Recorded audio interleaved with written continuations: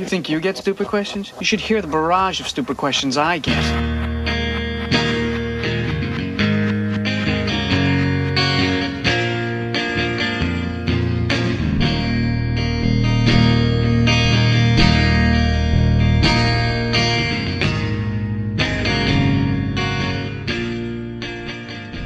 Hey everybody, welcome to another episode of Stupid Questions with Jason Harvey. I'm Jason Harvey, and you should probably recognize my voice by now. It's 40 episodes in, so anyway, thank you guys for listening to another episode. We've got a really cool episode, so I'm just going to introduce my guest right now on the episode, Josie White. Welcome, Josie. It's great to be here. Thank you so much for coming on. I'm excited to actually talk about what we're going to talk about. So I don't screw this up. And I took the notes and I wrote all of this down. Do you want to tell everybody? So you, is it NAMI, or do you actually pronounce it? You say the initials when you talk about? You pronounce it NAMI. NAMI, okay. So NAMI is the National Alliance on Mental Illness, and it's the largest grassroots organization in the United States for mental health. That's awesome. Yeah. And so it's the largest, you said? Yes. Is it also one of the longest running? Because I believe so. when you told me that it started in the 1970s. 1970s. So that it's been around a long time, which is kind of surprising to me because to me it seems that the issue of mental health awareness, people being more aware of mental illness, it seems so much newer to me. Like, it honestly seems school shooting new, where it's like, oh, mass shootings is Right. what I could be wrong, but that I think was one of the biggest things that started to raise an awareness of mental health issues, along with just like terrible things, unfortunately. But so that's shocking to me that it's been around since the 70s, that there's been people Right. working toward a better awareness of this, and that's really cool. Yeah, and so it had a pretty modest start, but now we're doing a ton of great work, I think in all 50 states, including Alaska and Hawaii. That's awesome. So yeah, that's pretty cool. And then in Utah specifically, we offer free educational courses for family members and loved ones of somebody with a mental illness, people with a mental illness themselves, as well as free support groups and free peer mentorship through the state office. And so that in those classes are, what are those classes Called? Yeah. Yeah, it's Family to Family, which is the course for loved ones of somebody with a mental illness, caregivers, friends, whoever wants to learn more to provide better care and support for somebody with a mental illness. They go over a lot of great information, like how to ask the person what to do to help, because sometimes what you think would help yourself, like maybe receiving a hug, is the worst possible thing you could do for your loved one in the midst of a panic attack. Some people love physical contact, and some people just don't like it. And so knowing how to navigate those conversations is incredibly important. And so the Family to Family course will not only teach you how to navigate those conversations, but also how to understand mental illness and different disorders. Yeah. And so where can people get a hold of this information? Is there a website that they can go to? And what is that website? So they can go to NAMI Utah, which is NAMIUT.org, and they'll be able to search resources by counties, so to find what course is nearest to you.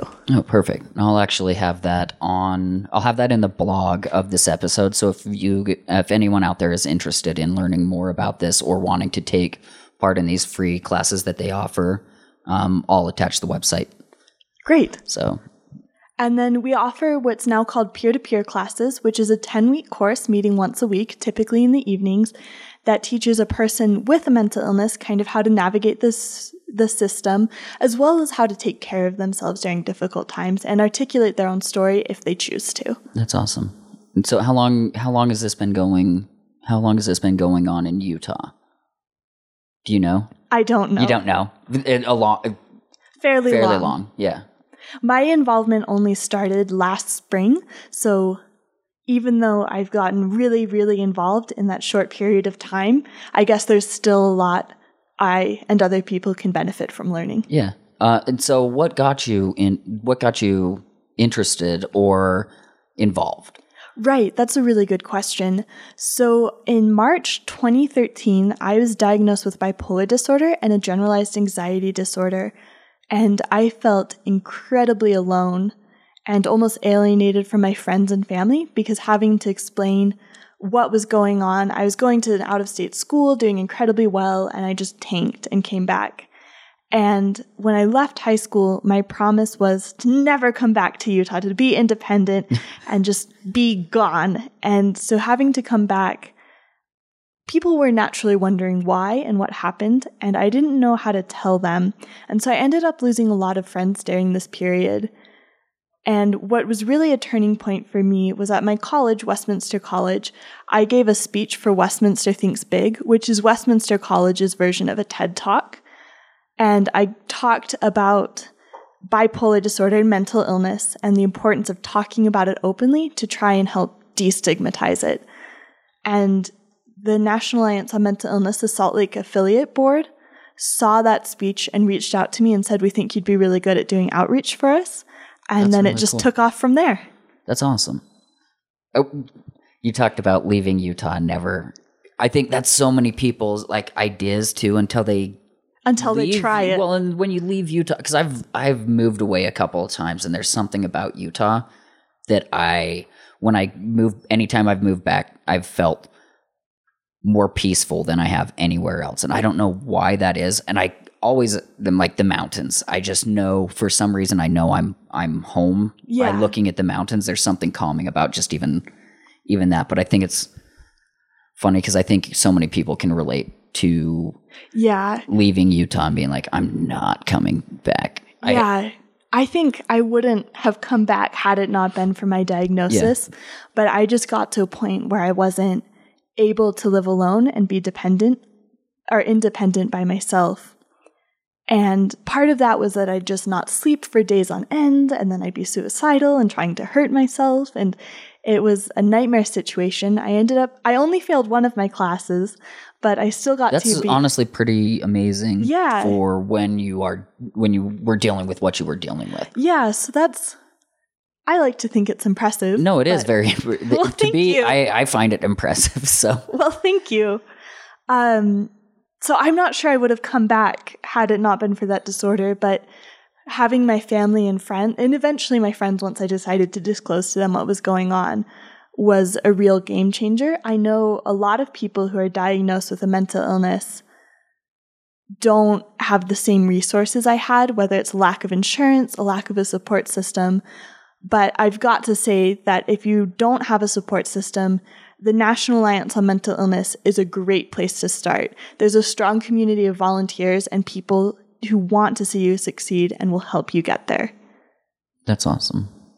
So I guess they can just look up NAMI on the web, and it'll pull up state by state. Right, yeah. You can look it up and find a support system if you do need it. And I definitely encourage, if you need a support system, don't carry the burden alone. And there used to be a time when I think you had no choice but to carry it alone. Probably in the 70s when NAMI first started, and compulsory hospitalization was still a big concern if people started talking about it. But now things are finally starting to change, and there are resources beyond compulsory hospitalization and forced medication. And so, of course, I think medication is great. It's changed my life for the better. I'm supposed to be taking it, but I haven't yet. That's okay. I'm working up to it. My girlfriend has been working on me because she tells me how much it helps her out. And I'm like, wow, maybe I still have my prescription. I just haven't gone and got it filled, so I need to do it. But it definitely takes time to build up for it. And I know with bipolar disorder, the average time it takes to find a working medication is 3 to 7 years. Oh, wow. I was pretty lucky and found something that, for the most part, up until this summer, was working. I had my first psychotic episode this summer and was actually hospitalized. I have I don't want to say it's a funny story, but I did some funny things in the hospital because I wasn't thinking clearly. Well, I think part of what's helped me the most with with living with mental illness is the fact that I just try to laugh about it and be like, it's not like I'm not alone in having these stupid thoughts. And from talking to a therapist, sometimes I'll tell them things that I think is crazy, and she's like, no, Other that's people have way those more feelings. normal than you think. You're just vocalizing it. Like Well- other people might not be vocalizing it, but you are. And so I think being able to laugh and almost step outside of yourself and go, yeah, okay, yeah, that's not. And it's so incredibly empowering too, I think, to be able to tell your story and claim this experience as your own. The National Alliance on Mental Illness has truly enabled me to take something that can at times feel like an overwhelmingly negative into a positive, to help other people and to help initiate change in a system that helps some of the most vulnerable people in the world. I think that's great. Did you want to share? Were you going to share the story? Yes, Okay, that's why I was like, I kind of want to hear it now. So the first day I was there, I was still having pretty paranoid thoughts, and visiting hours at the hospital I was in were only for an hour, and my family got lost in the hospital, unknown to me at the time, and I was just convinced they weren't going to come visit me. So I was pacing up and down the hall, and at this time, the detox ward beneath us had filled up, but the psychiatric ward had some beds, so people who were doing well in the detox ward were getting transferred up into our ward just basically for the night and then transferred back down to their ward for the day activities. But this young man saw me pacing up and down, and he's like, "Are you okay?" Trying to comfort me because I think he could tell something's wrong. Yeah. I definitely, I don't like this term, but I definitely looked, I'll just go with unwell rather than crazy. I looked very unwell. And so he's talking to me, and I don't remember exactly what he said other than, "How are you doing?" And I looked at him and I said, they monitor everything you do here. They always have the clipboards and they check in with you. And then I walked away and continued pacing.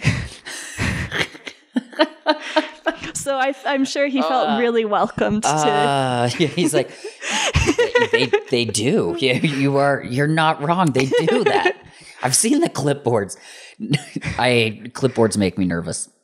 Oh yeah, It's like an audit like thing to me where I'm like, oh man, like somebody's walking around and writing shit down. Like that's writing stuff down. Yeah. So. At night, they do check-ins with you every 15 minutes, which for me, I was really grateful for, because what got me in the hospital, I was trying to disfigure my face because at the time it didn't feel safe for anyone to recognize me.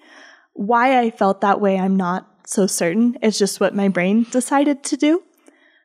And so they were doing check-ins every 15 minutes during the night to make sure you were safe and weren't trying anything. But every time they'd open the door, I'd jerk up right away and say, "Hello." And I think I really was freaking out the nurses because I wasn't sleeping I wasn't sleeping at all, actually. I can sleep during the day when I get nervous, but not at night. Yeah. So, I mean, has that always been a thing where you can't sleep at night if you're nervous? Or I always have a hard time sleep. I can take a nap almost any time. Like if I'm tired during the day, I can fall asleep. But if at night, if my brain is going a little bit, I have to have background noise on. Like the majority of the time I fall asleep watching either Archer or Bob's Burgers because there's something about H. John Benjamin's voice. It's really, it's a comforting thing to me. And I think it's because I've watched that falling asleep so many times that it's now ingrained in me that it's time to sleep. But hearing him talk in the background for some reason, I can fall asleep. I would pay him to just leave voicemails on people's. If he could just stay in my room and leave voicemails. There's a podcast for that. I don't remember what it's called. It gets 2 million downloads each month. And this man tells intentionally convoluted, boring stories to help you fall asleep. Are you kidding? That's so great. Yeah. That's really awesome. But my brain... What a good person, honestly. Like, what a good, boring person. I know. I've got a gift. I bore people at parties, so let's take this to the podcast world. Yeah, so my brain goes haywire at night. Again, not exactly sure why that happens, but it does. And so I actually have, on occasion, terrible nightmares that make me afraid to go to sleep. But for some reason, if I sleep during the day, I don't have them. So I guess. Do you remember them when you wake up from them? Oh, They're yeah. like it's a vivid thing. The only time I ever dream is if I've ever taken sleep aids. Like something people told me, melatonin's great. It gives me nightmares, like crazy, vivid. Like I don't remember any dreams ever unless I take something like that. And then maybe I'm not getting a good enough sleep ever, but if I take sleep aid, I get really weird. They're bizarre and scary. Oh, they make me afraid in my waking life. And I know that one of the comedians on the local scene has a joke that's like, do you ever have a dream so messed up you question your entire like reality, I guess, is kind of the joke. And that joke just resonates with me because I feel like I'm a really nice, like level-headed person in the waking world, but when I dream, I have dreams like I've drowned kittens before. I love kittens. Like I would never ever hurt an animal in my waking life. I felt bad once because I scared my guinea pig by being too loud. And like so I never do that. And then I had another nightmare where I smashed somebody's face in with a hot iron because he was trying to attack me. Like a clothing iron? Yeah, and so his face got all sticky and like stuck to the iron. And so there's just these awful like dreams. And I don't know. I laugh. I'm sorry. No, it's okay. It is kind of funny. And it's funny because I've known you for a while now, and I could never picture you being physically violent at all. Like, not at all. You've always just been sweet and kind. So well, it's thank funny. You for vouching for my character. Yeah, I will vouch for your character. So it's funny to picture you as drowning kittens. Like, that's... Well, I'm glad you vouched for my character. So people hearing me talk for the first time aren't like, oh, man, this She girl. sounds really sweet, but drowning kittens and melting some guy's face? I know. It's awful. Is this a weird Quentin Tarantino movie?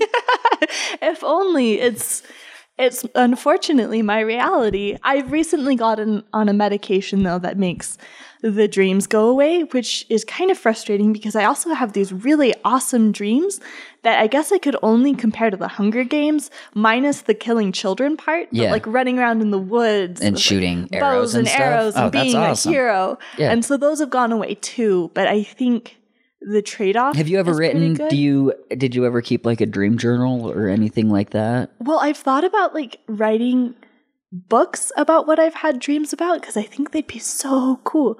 But then at the same time, what if it's just one of those stories that somebody thinks is so funny that they tell at parties and everybody else is kind of like grinding their teeth like this is not a good story, not again. Wait, drowning kittens again? Is what's wrong Devin, with this will girl? you quit with the drowning kittens story at every party? We're trying to have fun. You killjoy? Yeah, exactly.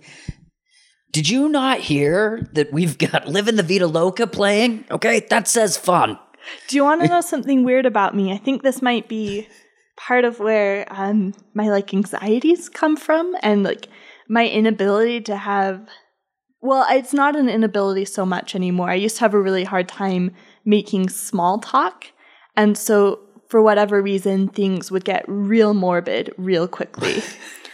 So my first memory, this is 100% true, is of my great-grandmother on her deathbed and me trying to wake her up. And so I feel like that's pretty... that explains a lot about me, I think. Not necessarily the mental illness. I think there's a genetic basis for that. But I think maybe like the weird dreams and kind of a fixation on death is explained by that. Yeah. How do you know how old you were when you had that memory? Probably 3.5. 3.5? Okay. Maybe younger. Because I think I think that normally most people's first memories are going to be something like jarring almost, something that sticks with you. It's weird. I don't have a whole lot of memories from when I was younger. I don't remember. I remember a whole lot up until probably preschool and kindergarten. Like probably like 4 or 5 is about where I start to remember. Like, oh, okay, but it wasn't. I remember Star Wars Play-Doh molds at this preschool place, and I think that's like my first, like, oh, these things are cool. Like, I don't know. That's that. I remember puking on a girl in kindergarten. I threw up. I'm a pukey dude, so I ate Top Ramen and threw up on a girl. I've eaten Top Ramen and thrown up before. It wasn't on anyone, but it was still. Man, it was definitely not good. On this girl. Like, it was really on there. Like, it was bad.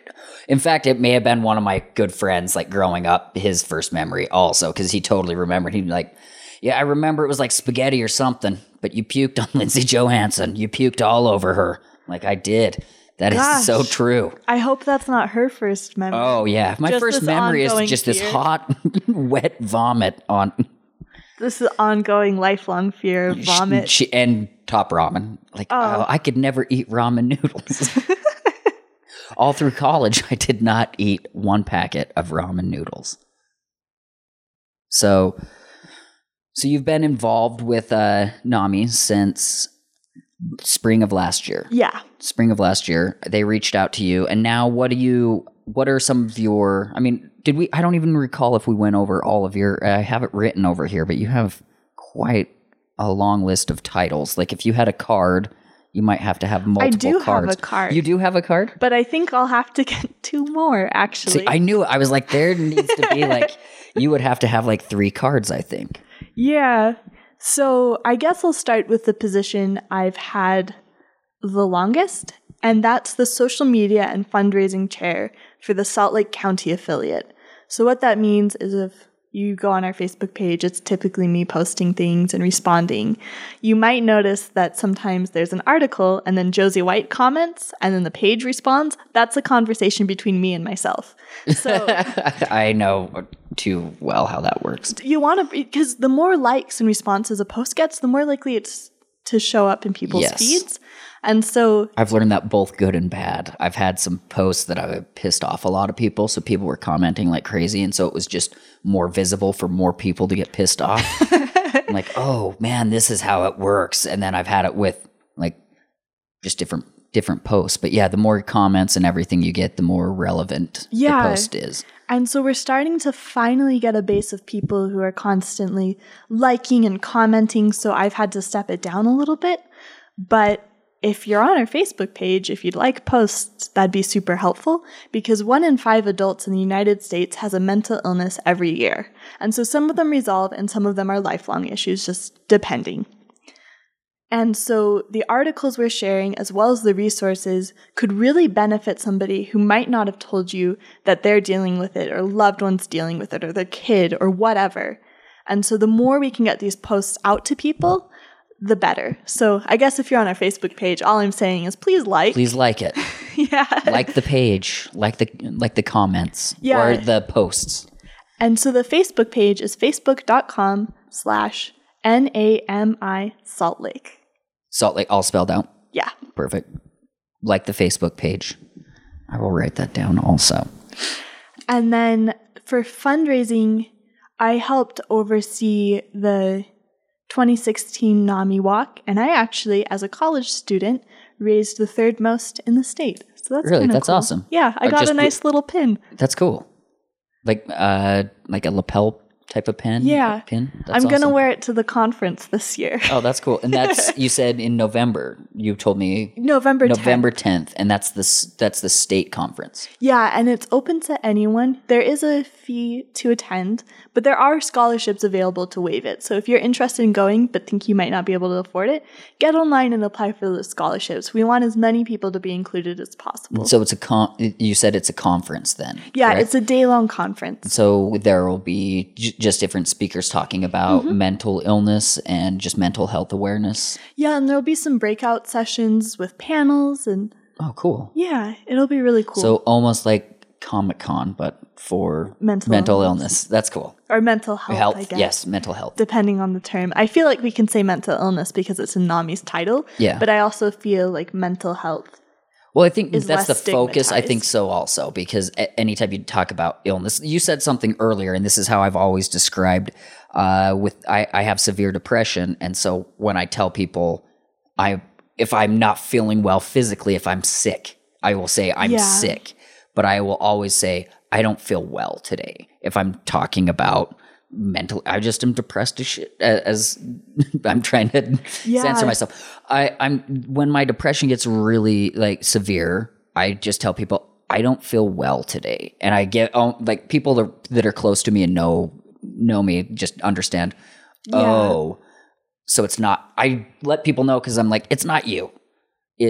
I'm dealing with this today, and tomorrow might be better. Tomorrow might not be better, but this is how I'm feeling, and it isn't you. You didn't do anything, so you don't need to be. Can I do anything? Can I? It's just no. I'm sorry. This is just. I get to deal with this. This is how I feel, and I just wanted you to know, so you're aware that it isn't you. It's just how I'm feeling today. Yeah. In my ideal world, we'll eventually be able to tell our employers, like, hey, I'm just depressed. I need a mental health day. And that won't be a big deal instead of having to be like, I have the flu. Yeah. Because I'm not sure. I'm not a good liar, so I think people might know I'm lying, but then they can also tell I feel really awful. And so they think I'm lying about the flu, but then don't know why I feel awful. Well, see, and that's what I had earlier this year. I took 3 days off of work because of depression. I couldn't get out of bed. I was suffering with extreme suicidal thoughts. And I had to tell my boss, I'm probably going to go in and talk to somebody because it's never been this bad before. It's really bad. And they just told me, well, get a doctor's note. And so I talked to my therapist and he wrote me a note for 5 days. He's like, nope, this is a real thing. If they can't deal with it, here's a doctor's note. Have them deal with it. But yeah, I definitely had to. I think there definitely needs to be more of that because on days that I am either anxious or depressed, I was dealing in customer service. That's not who you want to be. Oh, I know. And it's face to face. It wasn't over the phone. It was like you're looking into my dead eyes right now, and you know how like emotionless I am when I'm just telling you something, and people would always get weirded out by it. And I'm like, no, it's fine. I just don't really feel anything today. So stare at just look into my dead eyes. Again, I'm sorry to have laughed, but it's just such a relatable experience. People being able to look in your eyes and identify that something's just terribly wrong. Yeah. Like, and then okay? feeling like, uncomfortable. No, I'm not. I'm not okay, but there's nothing either of us can do to fix this. Nope. No cold medicine for this. So. Well, I guess I should say there are days where it feels like there's nothing that can fix it, but you'll inevitably get through those days and have better days. Well, that's what I've come to learn as I've grown older. When I was younger, I've even talked about this on the podcast before, but my depression hit probably around 12. And I remember this like vividly. I was sitting at the kitchen table one Sunday and I just told my mom, I'm sad. I didn't know how else to explain it. I'm like, I don't know why. There's nothing. I've tried to think and justify all of the reasons for this emotion, but there's nothing. I don't know. Everything's good surrounding me. I'm 12. How bad can things really be other than like, I guess, inside my own head? Yeah, I made my first attempt when I was, I think, 11. I tried to strangle myself. Sorry, Mom. I don't know if she knew that, so hopefully if she listens. Anyway, sorry, Mom. But I think it's so important to start talking about mental health issues and the words to describe it early on. So even if the kid doesn't have something and the parent does, the parent can say, sometimes I have what's called depression or mania and I feel really bad. And it's because there are chemicals in my brain that are more or less playing a trick on me. So breaking it down into really simple terms, but so that little kid doesn't end up blaming themselves, or if they start having the same problems, they can use that basic language to kind of indicate to their parents that there's something going on. It's my son already has been going to therapy for years, just because he was diagnosed about a year ago with early onset depression, early onset anxiety disorder, and oppositional defiant disorder, along with ADD. He has a pretty good assortment of things that he's dealing with, and honestly, I was so much happier to have him diagnosed at this age, where he can start to learn how to manage it. how to live with it instead of where I am, a 35-year-old guy going, this has been going on for how long? Oh, whoa. Like, okay, this explains so much. And now I have like a better understanding looking back and going, I see the decisions that I made and why I made them now, but it wasn't a good thing. Like, I wish I would have been more aware and got help earlier than I did. Yeah, I noticed there's something going on with me. I mean, obviously, if I was feeling suicidal when I was 10, there were issues, but I started to show symptoms of I'm trying to figure out how to phrase this. I started showing symptoms of bipolar disorder while I was in high school. Yeah. And so I'd be able to pull all-nighters and just be completely unaffected, sometimes consecutive all-nighters, and just be fine. And that's, in hindsight, not a super normal thing to be able to do. And so while I wasn't experiencing really severe mania, and we mistook it for like passion for debate, because I'd stay up late at night studying debate or like reading books. If we had been made more aware of the symptoms, I think it would have been a lot easier to treat. Yeah. So, I mean, how would you suggest people become more aware of these? Do you have any like tools or places that people can go through NAMI where they can start to? I mean, you've already mentioned those free classes, and then there's going to be the conference coming up. Are there even things like on the website that they can read? Oh, yeah. And find? NAMI has great information on their website about a variety of disorders. And a lot of people, when we do tabling and outreach, ask, well, how do I know if I have a disorder versus just regular anxieties? Like getting anxiety when it's really snowing outside and not really wanting to drive just because. And I'd say when it starts to interfere with your everyday activities is when you'll want to get things checked out. And so if that just means like, I can't leave the house anymore. Like I'm having trouble even getting up to leave the house. Or I'm just avoiding all of my friends because I'm worried what they think of me, or I'm worried they don't like me. Or I've been so sad I go to the bathroom at work and I cry. So I guess if it's unusual behavior that interrupts your daily life and also is kind of counterintuitive to maybe your personality, is when I tell them to definitely seek help. Or even if they just think there's a problem going on and they want to learn more, definitely check out NAMI's website. And there are a lot of really good resources. We try to share those resources on our Facebook page, as well as stories of people and how they first noticed they had something going on. So other people can notice too, realize it's okay to ask for help, and also realize that they don't have to continue suffering alone. Yeah, well, and also I think that's, you said, where people share their own experiences about it. Sometimes I think that's one of the biggest things of an awareness of, is someone sharing a story and you going, as far as like with stand-up goes, just the relatability of it is what makes something funny, right? So, but I think even with mental illness, that's the relatability where you're going, oh, nope, I've done that. I do that. Oh, no, that's me. Like that I do those things. Let's look more into this and having a bigger awareness of it. And I think that it all starts from probably hearing somebody talk about it or something like that. Because with oppositional defiant disorder, I had no idea that was even a thing until my son was diagnosed with it. And then the more I heard about this disorder and learned and read up on it, I thought, that sounds very familiar. And it has got me in trouble so many times where I just thought, nope, I'm passionate. I'm just really passionate. Like, and it's like, nope, I'm being argumentative for no apparent reason. And the more I read about it, I thought, this might be me. This is me. Like those behaviors where it was almost like I couldn't stop myself from nope, here I go. Why am I doing this? This is crazy. I hate using that term, but it's like, I'm not in control. I'm following down. Irrational is a better term for it. I'm walking down this path that I know all too well, and I know I shouldn't be. I know I shouldn't be like, yep, let's get in this argument. Let's fight with my boss. That sounds good. Let's do that. Let's see how that ends. You're fired. Gosh. No, I'm not. No, I'm not. I love that. Well, I mean... But, I mean, it started to make so much sense when the more I learned about it, the more I'd think back and go, oh, that situation, that was definitely an ODD moment. Like when I told you earlier that I got jumped and that's why I have some teeth problems and I grind my teeth because of anxiety, but it makes it worse because I got jumped.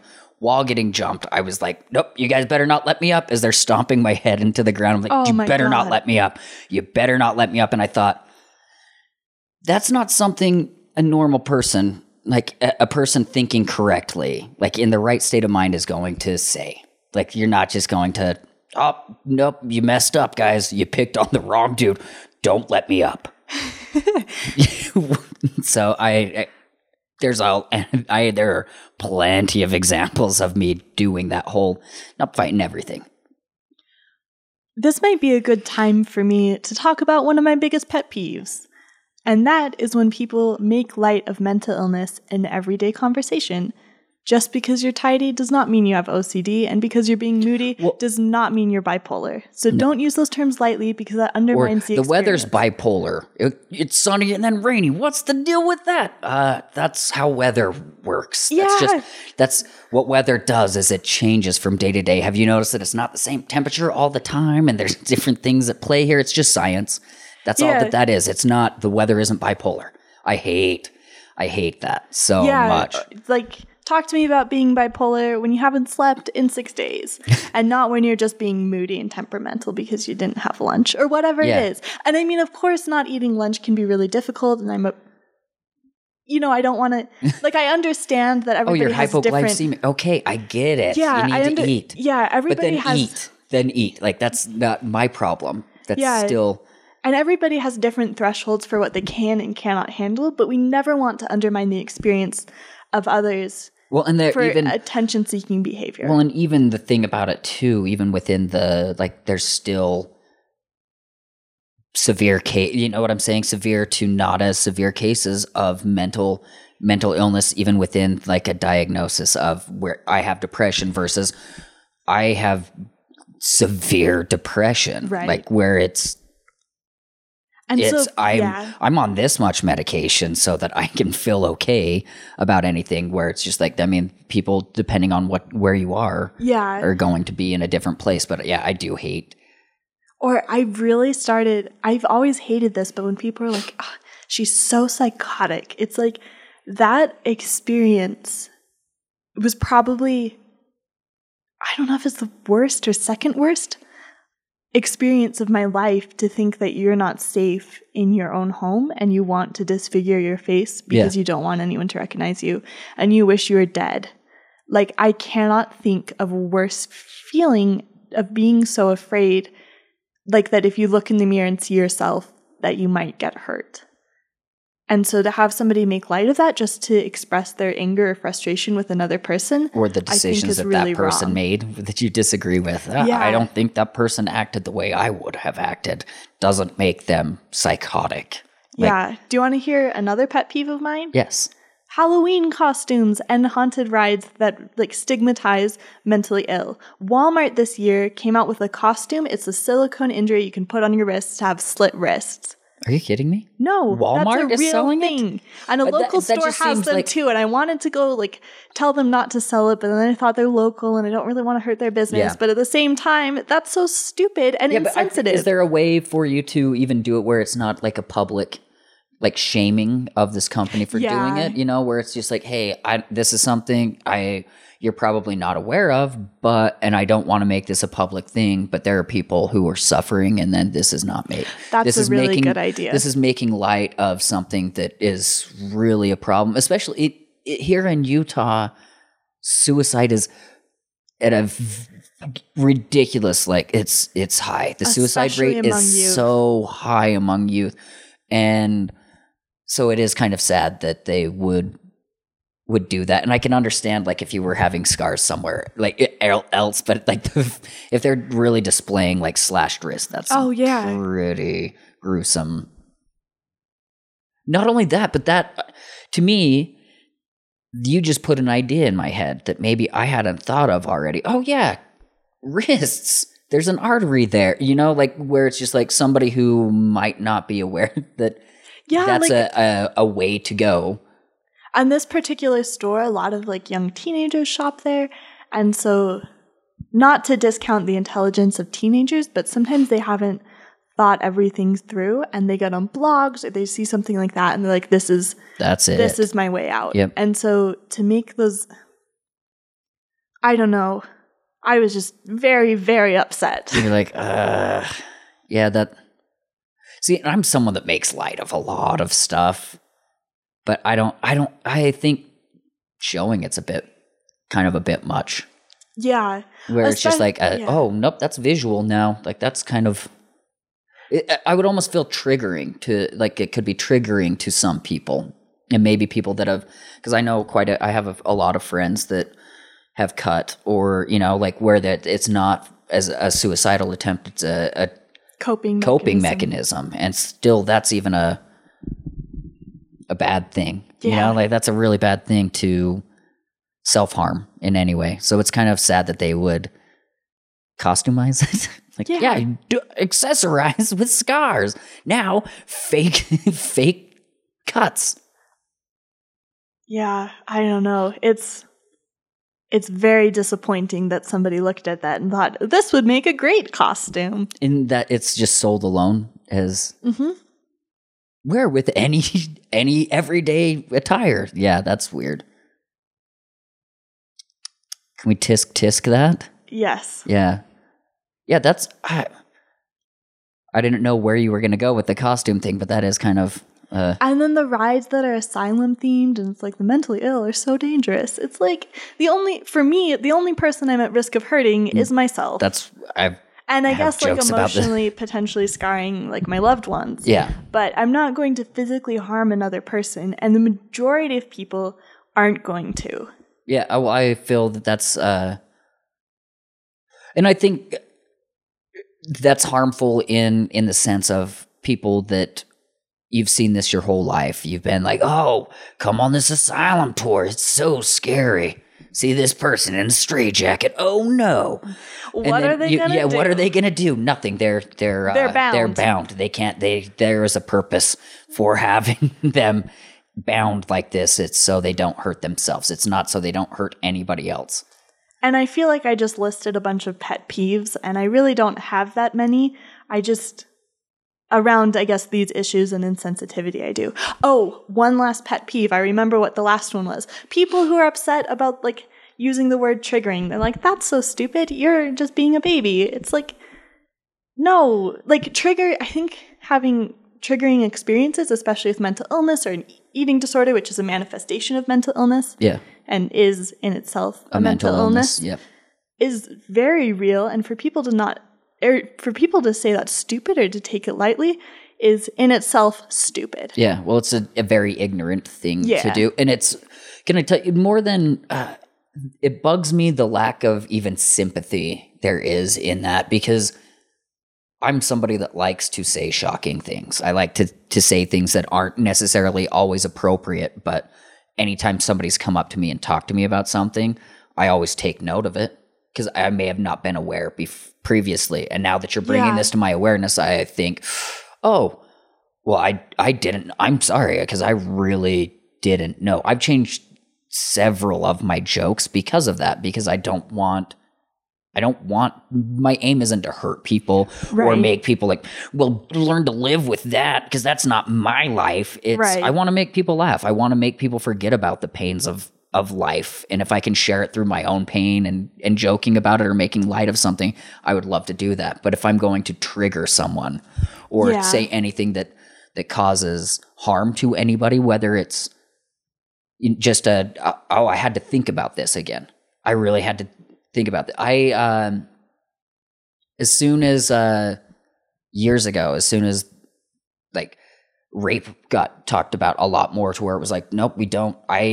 Anything that I had that was remotely even close, I scrapped it. I'm not talking about any of this stuff, because I have no personal relationship with it. It's not me talking from experience. It's nobody's learning or growing from anything that I'm talking about. So why should I? I'm not going to. It's not my place. Right. So I think that's a big part of, I think getting better is actually listening and having empathy or at least sympathy, at least Yeah. try and go, oh, I'm sorry, I had no idea that made you feel this way, or I did not know. I think that people lack that because I think pride a lot of the time where it's, I'm not gonna, nope, that person's wrong. I'm not wrong. And I think there's a lot of things that we need to just. Yeah. So maybe I'll loop these pet peeves back around to my involvement with the National Alliance on Mental Illness, so it doesn't seem like I'm just incredibly negative person. Well, you're not. With a bunch of pet peeves with no plan of action, because I have a plan of action. Yes. So the National Alliance on Mental Illness, one of the things the Salt Lake affiliate does most frequently is community outreach. So we'll go to all sorts of places and either give speeches. So I talk about my experience a lot, both with medication, the hospitalization now, that was fairly recent. So that's only recently been incorporated in. Was that this year? Yeah, that was over the summer. This year has been a crazy year, I think, for so many people who are living with mental illness. Everybody that I have talked to that's depression, anxiety, whatever they are living with, and it's been worse this year. Yeah. Than I've ever, and I don't. Maybe we're just more open and talking about it, but I've talked to countless friends. I don't even know how many people who this year they've hit a point where it's just like I've talked to people who have quit comedy because they're like, it's wiped me out. They've had to move across country and move back in with their parents to get the help that they need. I've had people. One of my friends left New York City because he's just like, dude, it wiped me out. And so along with that, like you were talking about that being this year, but you were talking about the outreach. Yeah. And so we'll go table at places to hand out informational brochures and pamphlets. And it's interesting because once you start doing that, people start opening up and telling their stories, and they start feeling like they're not alone. And even people who might not have their own story or own firsthand experience with mental illness, they start to understand and realize that the way they interact with people and the way they talk to people does matter. Yes. Because your friend might be needing somebody to confide in, but if you say something like, oh man, so-and-so was so psychotic today, I can't believe it. Your friend might be like, oh man, I can't trust it. I can't trust this somebody person I can talk to about my psychotic episode, because they're not going to take it seriously. And so we do a lot of events like that, which are really meaningful. And if you're interested in volunteering, check out our Facebook page. We're always looking for new volunteers. That's facebook.com/NAMI Salt Lake. Yes. Okay. Go there. Like the page. Yeah. Maybe I'll even... Can I give out my email? So yes, absolutely. Just email me. It's josie.white.1225@gmail.com. So if anybody wants to email me to get involved, however they can, feel free to do so. Or if you can't navigate the website and need a link, I can help with that too. Awesome. So do you guys have, there's a conference coming up, and that was November 10th. Mm-hmm. I know that this won't be out by tomorrow, but then you have something going on tomorrow. Yes, we are volunteering at a community health fair, and I don't remember the address off the top of my head, but there are always opportunities like that. That one's just from noon to 4 tomorrow, super laid back. You won't ever be put in a situation alone. You'll have an experienced volunteer with you to train you on how to do it. And we won't put you somewhere alone until you feel absolutely comfortable doing it. And if that's never, that's okay. Yeah. Ooh, can I talk about NAMI on campus at Westminster? Yes, absolutely. Please do, because this is new, correct? Yes. This is one of the newest things I've been doing. And so the state office and I are trying, and the Salt Lake affiliate, are trying to bring NAMI to all of the campuses in the state of Utah to do youth outreach. And so for anybody who's at Westminster, we're meeting on Thursdays at 6:30 in Converse B18, and we'll have some sort of snack. I haven't decided what yet. We're going to buy whatever's on sale. Rice Krispie treats. At the grocery store. That's a good idea. That's pretty cost effective. I love Rice Krispie treats. We'll probably do that, actually. That's a really good amazing. idea. They're amazing. I'm going to go to Harmon's to see if they have their pumpkin cookies, not the ones with chocolate chips, but the one with butterscotch chips. What? They're so good. I don't like chocolate, so they're like the best cookie Are you allergic to chocolate? out there. Or I you just don't enjoy it? I don't like it. Some people are theorizing that I'm a super taster, so I can taste better than most people can, because all chocolate, including milk chocolate, tastes incredibly bitter to me. Really? Yeah. See, there's some chocolates that I like. Some of even dark chocolate, I don't mind. As I've gotten older, I don't mind the bitter taste to it. Ugh. But I am really weird about food. Food is something that does give me anxiety. If I'm eating around people and I have to eat in front of people and actually put food in my mouth in front of people, I'm super weird about it.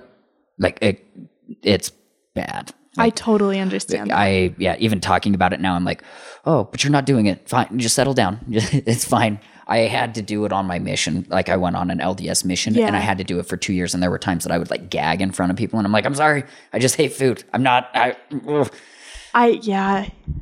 Relationships with food are certainly complicated, to say the least. Yeah, I'm not a big fan of eating. No, I don't. If I did not have to eat, I would not. That's exactly how I am. It's such a waste of time. That's how I feel. I'm like, sleep's the same thing to me, though. Yes. I feel like if I did, I will sleep like 4 to 5 hours a night, and I feel okay.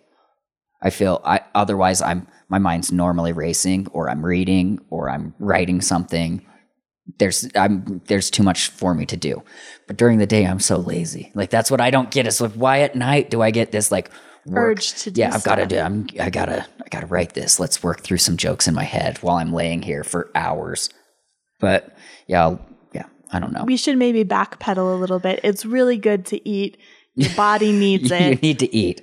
I do eat when I'm hungry. Yeah. But that's when I remember. That's when I'm like, oh, I didn't eat today. I need to go eat. I can feel I'm hungry. I don't not eat where I'm like, no. Oh, I'm hungry, but that's my reminder of, oh yeah, I've been at it. I've been doing stuff. And so, but you should probably eat more regularly than I set timers in my phone to remember to eat 3 meals a day and then a snack, because if I don't eat, or I forget to eat rather, is more the problem. My mood goes completely haywire and I start to get really grouchy and teary. And so not typically, but a lot of times if you see me and I'm really upset, it's probably because I haven't eaten. I never blame the food, though. I'm always like, no, that's just me. I'm just a grump. I'm old now. My body's aching. Ugh. I slept weird, and for 2 days, my whole shoulder hurt and almost gave me a constant headache. No. To the point where I'm like, what is this? Sleeping? I can sleep now, and I feel broken when I get up. Ugh. I woke up and my knee was really swollen today. I have no idea what happened there. You ran a marathon in your sleep. Well, I actually do kick a lot in my sleep, so I could have heard it like that. I took Kung Fu years ago, and so anytime I get into something, I'll do it in my sleep.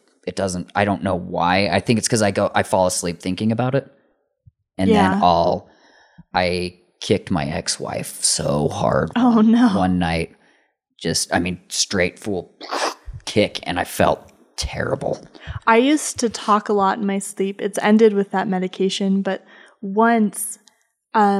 Consciously talk? Could people talk to you and you would answer their questions and stuff? Yeah, once though, I was at Debate Nationals, and to save money, a girl and I were sharing a hotel bed, and in the middle of the night, I screamed, "The British are coming, stupid!" and I hit her so hard, she had a bruise across her lower back. That's the funniest thing that you could probably say before hitting someone, warning them about a war that happened years ago. American history. I didn't outgrow night terrors until pretty recently, and typically that ends. Because I don't know what's the difference between a night terror and a nightmare, or is there? There is. So nightmare is scary content you remember. Yeah. And a night terror is when you scream or talk or kick and don't remember anything. Wow. I did kick. I guess my girlfriend told me this. Like a couple. I don't know what happened. I can't even remember if it was because she like touched me or something. But I was laying flat on my back, and for some reason I kicked my leg really high up, and then kicked it down onto my bed, and like kicked myself up off of the bed. Probably, she said almost a foot that I like. Oh my gosh. Came up off of my bed, like levitating almost. And she's like, and then you were out. You just did that one thing and you were out. But I wasn't allowed to have sleepovers at my cousin's house because one night I started screaming like, Daddy, Daddy, help me. They're after me. They're going to get me. Please help. But screaming it and crying. Yeah. And so my aunt busts into the room where I'm having a sleepover and I'm just sleeping. And so then I wasn't allowed to go back over to their house for sleepovers. But I don't blame her. That's a really scary thing to have a child do. Well, and she's like, who's in here? Just me. Just me. Go ahead. Oh, no, okay. I can't remember what I was even going to. I used to tell my little brother to shut up a lot in my sleep. One of the doctors I saw for it thought I was repressing all my anger and frustration from the day that I was incapable of expressing. Anyhow.